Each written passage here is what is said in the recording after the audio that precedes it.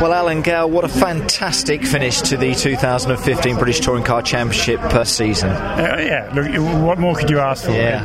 And it just goes to show that in the BTCC it's never over till it's over. I mean, what a weekend, what a last race as well, and the way that the twists and turns happen over the 3 races that we've seen today. Yeah, absolutely. You know, you come into this race weekend, and a lot of people think, well, it's Gordon's. You know, he'll just cruise around, and look what happens. It's just fantastic, but that's the BTCC. And it's a story you can't write, is it? The way that we watched that 3rd race unfold. Yeah, absolutely. It's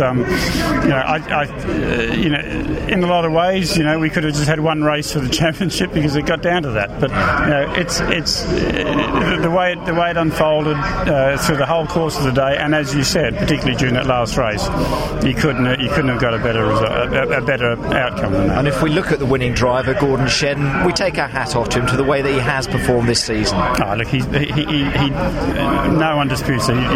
He's an incredibly deserving champion.